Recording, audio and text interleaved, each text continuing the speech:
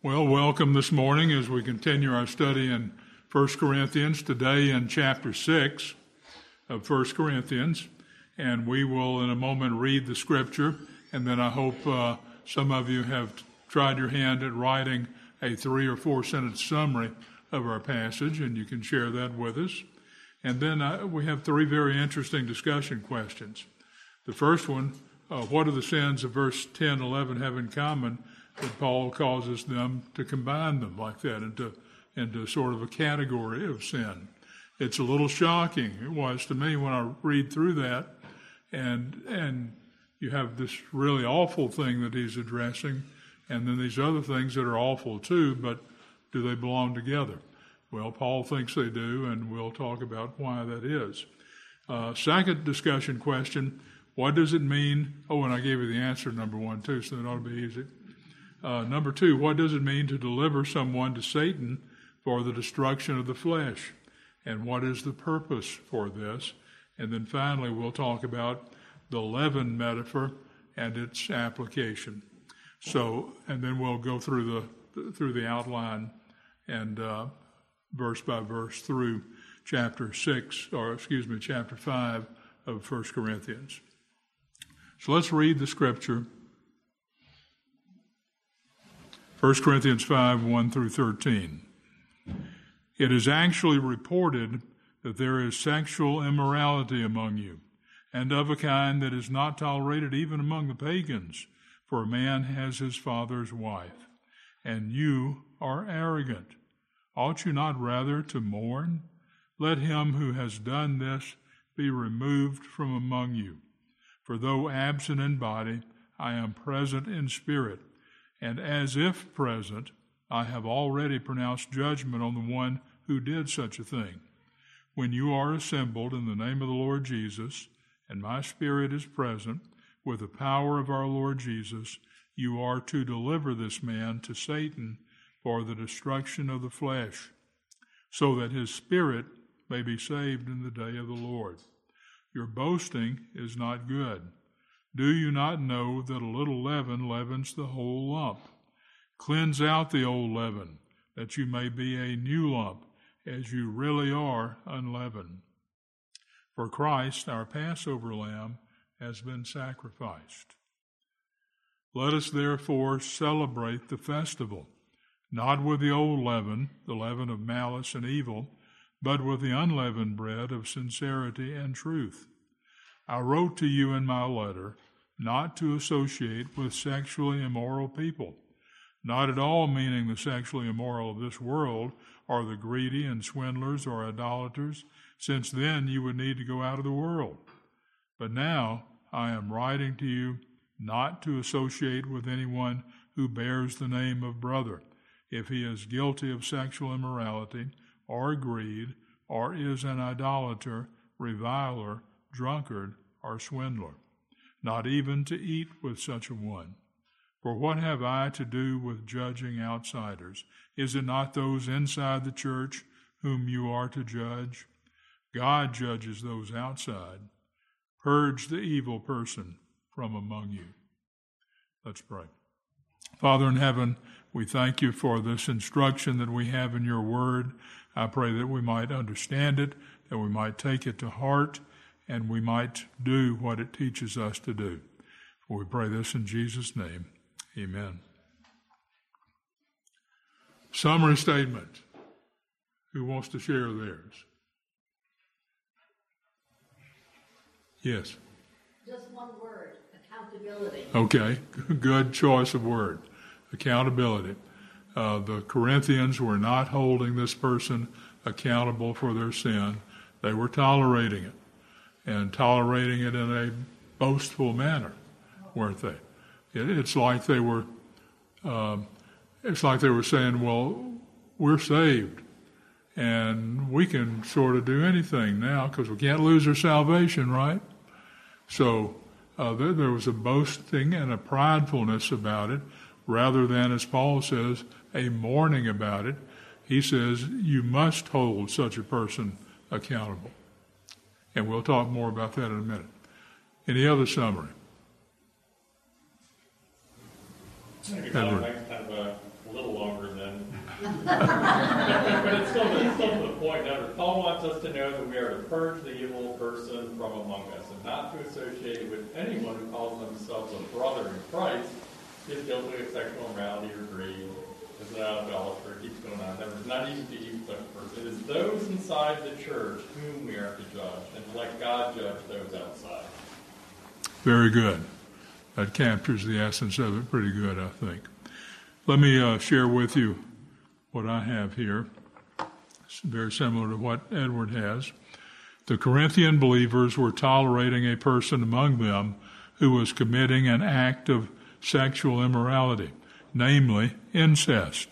And instead of mourning the situation, they are boasting in their liberty. Even though Paul is not present physically, he pronounces judgment and directs the church to assemble and deliver the sinner to Satan for the destruction of the flesh, that he might be saved. Paul uses the metaphor of leaven to warn against the influence of tolerated sin spreading through the entire church. He warns them again not to associate with professed believers who are sexually immoral or characterized by ongoing, unrepentant sin. Okay, let's look at our discussion questions then. Question number 1, with the answer given here. So, Paul begins this chapter writing about sexual immorality. Then in verses 10 and 11, he seems to expand this rebuke to include the greedy and swindlers and idolaters, etc. You'll remember he says in verse 9, I wrote you a letter not to associate with the sexually immoral people, not at all meaning the sexually immoral of this world, or the greedy and swindlers or idolaters, since then you would need to go out of the world. But now I am writing to you not to associate with anyone who bears the name of brother if he is guilty of sexual immorality or greed, or is an idolater, reviler, drunkard, or swindler, not even to eat with him. So, what do those sins have in common? Here's this sin of great sexual immorality, and you would think Paul would continue on addressing that, but now he brings in greed and swindling and other sins like that. What do they have in common? All lusts of the flesh. They're all lust of the flesh, okay. They are that. Chuck? They're habitual. They're things that you didn't just do them once and fall off a wagon or something. This is something you're known by. Right. Yeah, very good. These are not one-offs. I didn't just get mad at somebody and yell at them. And that's a sin. But I swindled somebody out of money, something like that. And I do that. The verbs that are used here are present tense verbs, meaning it's ongoing. There's an ongoing swindling.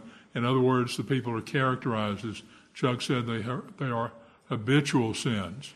The people who are idolaters and swindlers and greedy are characterized by those sins, as is the person who is sexually immoral, characterized by ongoing sin, unrepentant, unconfessed, unmortified sin in their life, so that when people see them coming, they say, oh, that's that greedy person.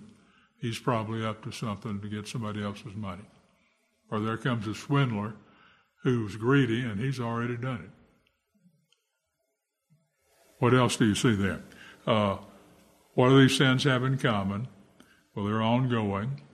That causes Paul to combine them. And then verse 11 is the key to that. And there's a second thing here in verse 11. But now I am writing to you not to associate with anyone who bears the name of brother if he is guilty of sexual immorality or any of those other things. What's 11 say? They affect the whole body. They affect the whole body. They infect the whole body. The sin, as we'll see in a moment, is like leaven, spreads throughout. Brendan. This is one who has the name of brother. He's a person who professes at least to be a Right. Christian. Right. So here's someone who professes faith in the Lord Jesus Christ. They are a member of the local body, the church, and yet they are engaged in sin that is characteristic of those people who are outside the church, who have never made a profession of faith. So this is what really makes it so grievous an error and so grievous a sin, is this is someone who professes to be a Christian who is doing this. Now, I know over my lifetime I have encountered a number of people who are in such situations, who are engaged in some form of ongoing sin, yet they claim to be a Christian, and they refuse to hear pleas to stop it. They continue in it. And it's like they're saying, but,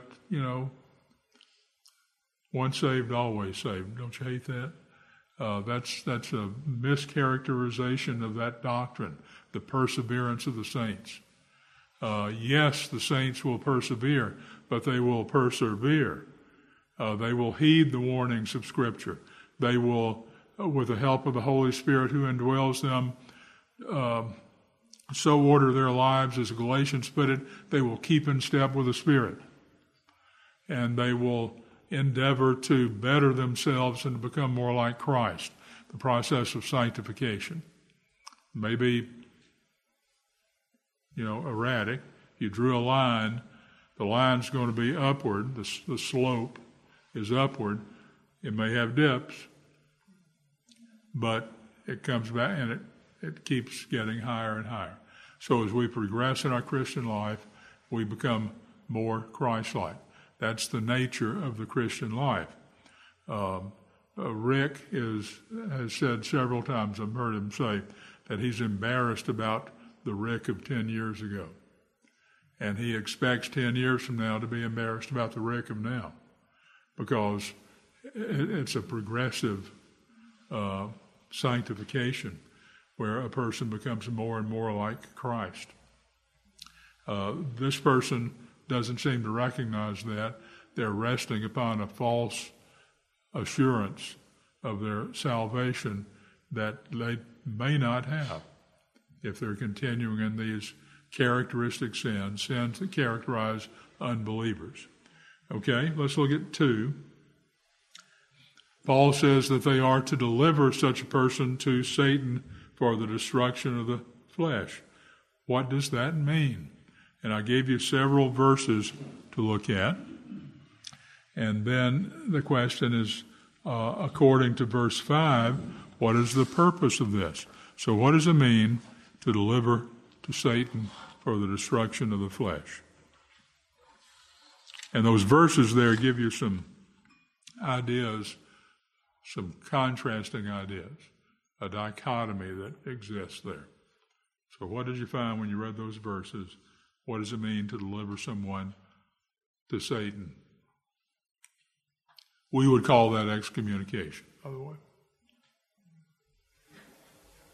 Anybody look up those verses? What did you find? In looking at Ephesians 2:12, they're saying that when you come alive in Christ, that you've now had your heart circumcised. Right. Through Jesus. So you can't go on sinning. I mean, it's better that you physically be dead than to be spiritually dead. Right. Okay, yeah, Ephesians 2:12 says, remember that you were at that time separated from Christ before your salvation. You were separated from Christ, alienated from the commonwealth of Israel, and strangers to the covenants of promise, having no hope and without God in the world. Do you see the contrast there between the way a saved person is now and the way they were before? And he's saying, deliver this person out into that realm where they were before, because that's how they're behaving. And it's habitual, it's ongoing present, unconfessed, unrepented of sin. So deliver them out there. What else did you find out? Yes. The Romans passage, it says, for those who live according to the flesh, that their minds on the flesh, and who live according to the Spirit, that their minds are according to the Spirit. Those who were the one who delivered to Satan, we're delivering you back to your master, the one who actually, whose name you do bear, rather than for you to defraud the name of Christ, which is really what's at stake when you say, it's not just that you're indulging in these sins, you're doing it in the name of Christ, which is even worse. So, and I think honestly it can be a mercy in doing that, because it's the opportunity for the Lord's discipline to work to bring repentance and godliness. And that's the purpose here, the answer to the question, the purpose. It is to bring that person to salvation. This is never punishment. It's not being punished, but it's remedial. Now, our polity here is 3 steps. It's not just immediately excommunication. First step is warning. So we might call someone before the session and warn them, stop doing this. You're in effect denying Christ by your actions. Stop it. If they don't listen, the next step is to suspend them from the sacraments. They can't take the Lord's Supper. If they still insist, the next and final step is excommunication. They're put outside of the church, into the realm of Satan. And again, it's for remedial purposes. Each of these steps is to try to bring the person up short and make them think about what they're actually doing. And if they are an elect, if they are a member of the body of Christ from eternity past, then they will conform. They will ultimately confess their sin, repent of it, mortify it, and seek to rectify the situation that exists. So each of those steps has that purpose, a remediation, and to bring the person to salvation, either maybe for the first time, if they haven't been saved, they've just made a profession. Maybe the profession is they really were saved, and now they've, for some reason, fallen into one of these gross ongoing sins. And they have to get that out of their life. The only message that we really can have for any person who calls themselves a brother and who is engaged in ongoing habitual sin that characterizes those who are outside the church, the only message we have for them is those who do such things shall not inherit the kingdom of God. They need to realize that they are putting their soul in mortal danger by behaving like this. It's not characteristic of Christians. It's also a reflection on the whole body. Yeah, and that, I think, is a greater sin. It's not the sin itself. It's the greater sin is you're claiming to be a brother, and it casts a bad light on all the true believers, and the church as a whole causes those who are still in the world to make fun of and despise the church. Yes. I would also encourage you that it confuses those in the flock that are weaker, that don't understand. Right. We've certainly seen that happen. Allowing things to go on. Right. They assume it's okay if nobody's If they're getting away with it, then maybe I can do that too. And it's, well, yeah, Brendan.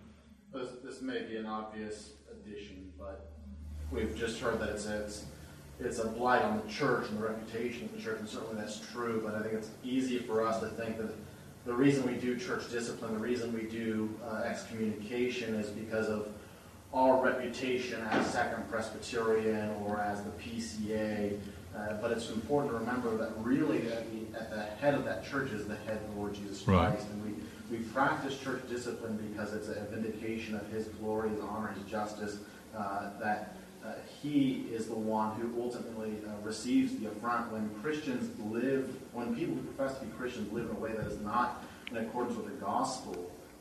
The shame of all that doesn't come just to us. Comes to what Christ. happens is it comes to Christ, and the Gentiles, they blaspheme God and Christ on account of the sinful unbelievers. These people who profess Christ. It leads to blasphemy of Christ. And that's why we do church discipline. Yeah, that's a great point. Thank you for that, Brendan. And, if you see this in the news, the media never fails to pick it up and report it when it's a pastor who's, and they delight in reporting that. And it is, as Brendan said, it is an offense to Christ, and it causes the people in the world to hold Christ in derision. Yes. I was going to share the deliver someone from Satan. Kind of reminds me of the story of Noah, where the people were left to their sins, and they, it was their liberty to eat meat and to live as they wanted to. But when the flood came, they were allowed to also reap the consequences of that. Right. So it reminds me of like when my ex-husband, when he was excommunicated, it kind of freed him to reap the consequences of adultery and abandonment. And it looks like a cutting off of the person, which it kind of is. But there's also fellowship in, we are also allowed to proclaim who a victim is in those instances where, the session can then say, yes, this person is wrong, which frees people to also be seen as victims who are in need of ministry and love, because it's not me on my own deciding that my husband has committed adultery. It's a session of men who have tried to get him to take back his life and then is able to proclaim to everyone, this is a sin that has not been repented of or mortified or rectified, and it's not just one victim on their own, but a church rallying around them. Right. Well, it's a great point. Thank you for that. We've had people here, that we have excommunicated, and they come back and they repent, and they are welcomed back into the church because they have repented and they are mortifying that sin, and they've confessed it, and they are forgiven for it by God and by the church and welcomed back in. They have been restored. So restoration, the honor of the church, most of all the honor of Christ. And that's why we practice church discipline. Okay, let's go and look at number 3. Paul rebukes the Corinthians for arrogance and boasting in their misconstrued liberty in Christ. And he uses the metaphor of leaven. Explain this metaphor and its application. That's the first part of this question. Now, Paul says that they are arrogant and they are boasting. And I have known people like this who have made a profession of faith, and then they fall victim to this once saved, always saved thing, which is a mischaracterization, a dangerous mischaracterization. It's common, it's prevalent in what we call the evangelical church, once saved, always saved. But it's the perseverance of the saints, and it is with the help of the Holy Spirit in the process of sanctification that and the means of grace that believers persevere unto the coming of Christ and are found and presented faultless before the throne at his coming and his presentation of them before the throne of grace. So here someone is saying, and apparently this was sort of characteristic of the Corinthians, who most of whom at least were genuine believers, but they had, I think we called it one week, an over-realized eschatology. They thought they were already arrived, and And it's this once saved, always saved thing. They had liberty in Christ, and they could act on certain things without any consequences to it.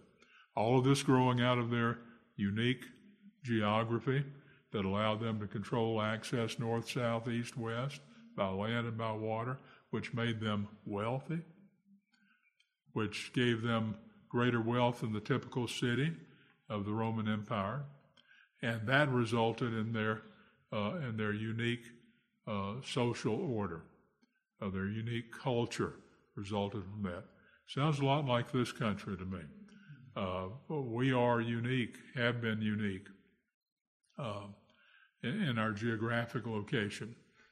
We were spared from wars except, that one that we fought among ourselves. But other wars, it's hard to invade. It has been hard, and historically, maybe easier now. And so we have that unique position. We have this unique economic situation where the nation was an economic engine, and we were more wealthy than most nations of the earth. And this produced an attitude that we are better and we can do things that other people can't do. And that's what's happened to the Corinthians here. And they have brought in this attitude with them into the church when they were saved. But now they're saved, and now they're in the church. And the sin hasn't just come along with them, which you would expect until they understand fully. They're now bringing it in. They're inviting it in. Again, sounds like today, does it? Where we see church after church positioning themselves for not how can I reach the culture, how can I accommodate the culture? And the culture is coming into the church to the church's detriment. They think they're doing good, and they're actually doing great harm to the church in doing that. So a lot of similarities between the Corinthians and our situation today. But Paul here uses the metaphor of leaven. What's that all about? What's the application of growth? It needs to spread. It spreads, yes. Spread in a good way, not in some sort of a malignant, metastasis state. You need to get good growth, to really feel your faith and to live your life. Right. Okay, good. Now, it's the idea of the spread, as you said, that I think is important. Leaven, and they didn't have yeast, I don't think, so this is fermented dough, and you save some dough from the last lump, and when you make a new lump of dough, you mix that in, and the leaven spreads throughout the dough. Now, how does he apply that to sin in the church, Chuck? The leaven is a metaphor for sin. Yes. So when he says they're unleavened, the true part that we were speaking about earlier has the unleavened part. Right. It hasn't been corrupted yet by the world. Right. So the leaven is almost always in Scripture a reference to the sin, the fact that it spreads. And so, as was said earlier, if that's tolerated in the church, it tends to corrupt the church and it tends to spread. And so that's the metaphor that we have here. And then why does he say that the Corinthians really are unleavened? You touched on it, Chuck. There's a true part. Yeah, they really are converted, aren't they? This is another indication that the Corinthians are saved people. And they're mistaken. They misunderstand. Or they're allowing their culture to come into the church and to come into them, and they're behaving because of their cultural background in ways that aren't really Christian ways, but they're saved. They really are unleavened. They have been saved. And I gave you 2 Corinthians 5:17. I like this verse. This is a verse that I sort of grabbed hold of when I was first converted in 1971. Therefore, if anyone is in Christ, he is a new creation. The old has passed away. Behold, the new has come. And so the Corinthians were in that situation. They were a new creation. The old things pass away. Behold, the new has come.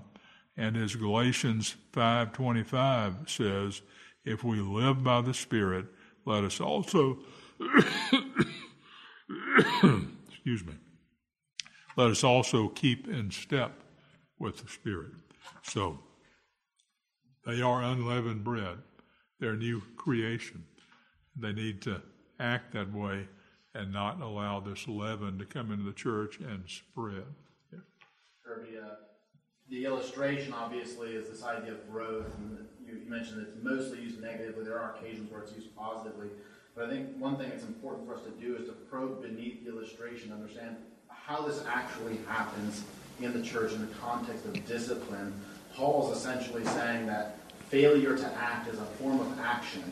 When a church or a court of the church, whether that's the General Assembly or the Presbytery or the Session, fails to act in cases of discipline, it is a tacit form of permission. And the perception then becomes amongst the body, these things are okay to do. This guy is sleeping with his mother-in-law, and so I can sleep with my mother-in-law. Right. This person's doing this sin, and so it's okay if I do that too, because he's not being disciplined. And so we need to keep that in mind. How does that happen? It's because it's a tacit permission. Yes, good, thank you. And we have that going on right now in the PCA, where there was a failure to act on something very important. And we have some overtures that are being voted on by Presbyterians now that will better that situation and make it easier to appeal the situation where a presbytery failed to act. Because as you said, that failure to act is really an action. It's really an action. It's a negative action. Okay? Pray, you may know, if you pay attention to the denominational news, then you may know what that situation is over the Revoice conference and the failure of that presbytery to take action, and the mechanism for appealing to that was stunted, blunted, cut off. The new overtures, if they are adopted by, is it two-thirds of the presbytery, is passed the General Assembly, requires two-thirds of the presbytery now, that will make the mechanism for appealing that and calling it up from that presbytery that failed to act, make that much easier. Pray for that it works. And those things are passed. Okay. Let's look then at the outline. 4 words, I think, pretty well capture this chapter. Problem, judgment, festival, reminder, those 4 words.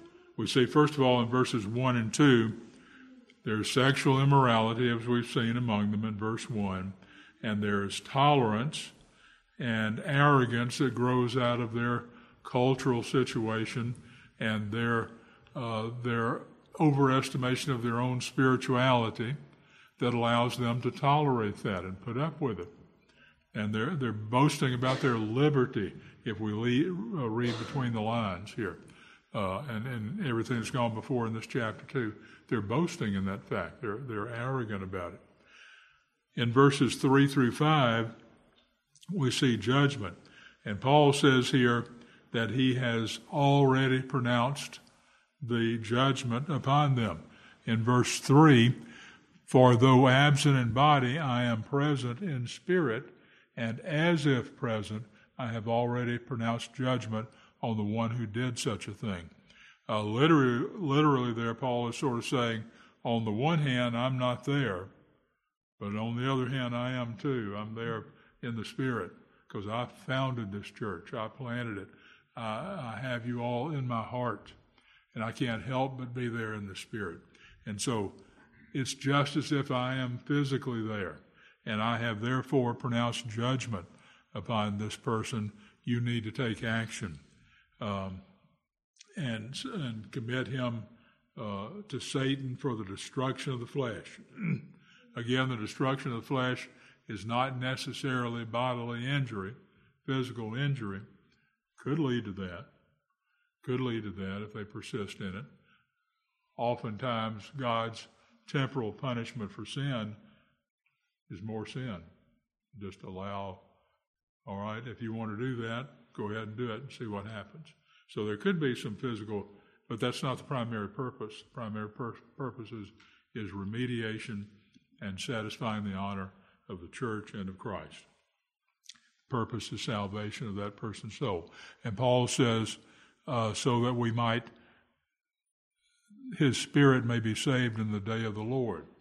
He's not saying you have to wait until the day of the Lord for him to be saved, to be called back into behaving the way a Christian ought to behave, but rather that's going to take place right now as a result of this church discipline.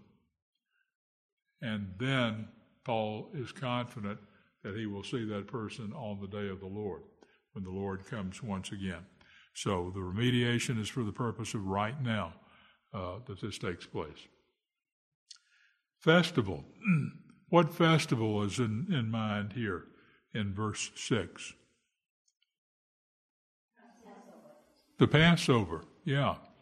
Except it's not the Passover as the Jews celebrated it, where it was part of the judgment upon Israel, upon Egypt, for refusing to let Israel go, and they killed the lamb or the kid, and they put the blood on the doorpost.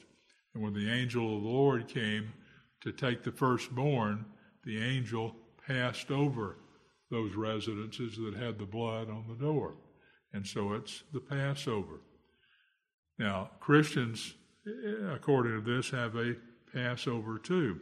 And he goes on to say, your boasting is not good. Do you not know that a little leaven leavens the whole lump? Cleanse out the old leaven, that you may be a new lump, as you really are unleavened. For Christ, our Passover lamb, has been sacrificed. Christ is our Passover. Christ is our Passover. His blood has been applied to us. And God in his wrath against sin passes over us. And so we have a Passover too. Part of the preparation for the Jewish Passover was to eliminate all leaven. They went on a search for it. Not any up here in this cabinet hiding over in the corner. Get rid of all the leaven. They searched for the leaven, they got rid of it, and they had only unleavened bread. Leaven being the symbol for sin. And so they are preparing for the Passover. And now he's making application to the Christian Passover here, who is Christ, who has died for our sins, that we ought to cleanse out the sin that is among us. Personally, corporately, we cleanse out the old leaven that you may be a new lump. Then we have the reminder in verses 9 through 13. Paul says, I wrote you in my letter not to associate with sexually immoral people. Which letter is that? I wrote you in my letter. So it's not this one. We don't know. He apparently wrote a letter. He mentions it here, this previous letter that he writes, and it's been lost. We don't have it. But he makes reference to it here. I wrote you in that letter not to associate with sexually immoral people. So he is reminding them of something that has come to his attention, and he's addressed it in this previous letter, and now he's reminding them again of this. And he goes on to say, "This is I'm not telling you don't associate with worldly people who are characterized by this sin. If that's what I meant, you couldn't step outside the door of the church. You'd have to cloister yourself somewhere, and it would manage to seep in even there, I'm sure. But you would have to disassociate yourself altogether from the world, because that's how the world is characterized, by those things. He says, I'm talking about the church. These are people who profess to be Christians, and they are behaving in an unchristian manner. And it's the judgment of the immoral in verses 12 and 13. What have I to do with judging outsiders? It's not those outside the church whom you are to judge. God judges those. Purge the evil person among you. Purge the evil. Now, the application here, I think, is that we need to prepare our Passover. That's an ongoing process. We are engaged in the confession of sin when we become aware of it. We repent of that sin. We seek God's forgiveness and receive it. We mortify sin in us, and we act in church discipline to remove that sin from the body as a whole. And we rectify the situation with the dishonor that's being done to Christ, a reflection on the church and primarily to Christ from those outside the church. We need to act upon that. Reading 2 Corinthians again, that verse that I love so much. Therefore, if anyone is in Christ, he is a new creation. The old has passed away. Behold, the new has come. We need to make sure that we and all of us act as if we are a new creation. As Galatians 5:25 says, if we live by the Spirit, let us also keep in step with the Spirit. Let's pray. Father, we thank you for this teaching in your word. May we take it to heart.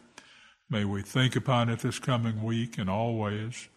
May we take the steps that we need to take to purge out the leaven within us personally, and to make sure that our church purges out those things that should not be here, of those who are immoral and who are characterized by immorality. I pray that you help us to take this all to heart, to keep it in mind, and to act upon it. For we pray this in Jesus' name. Amen.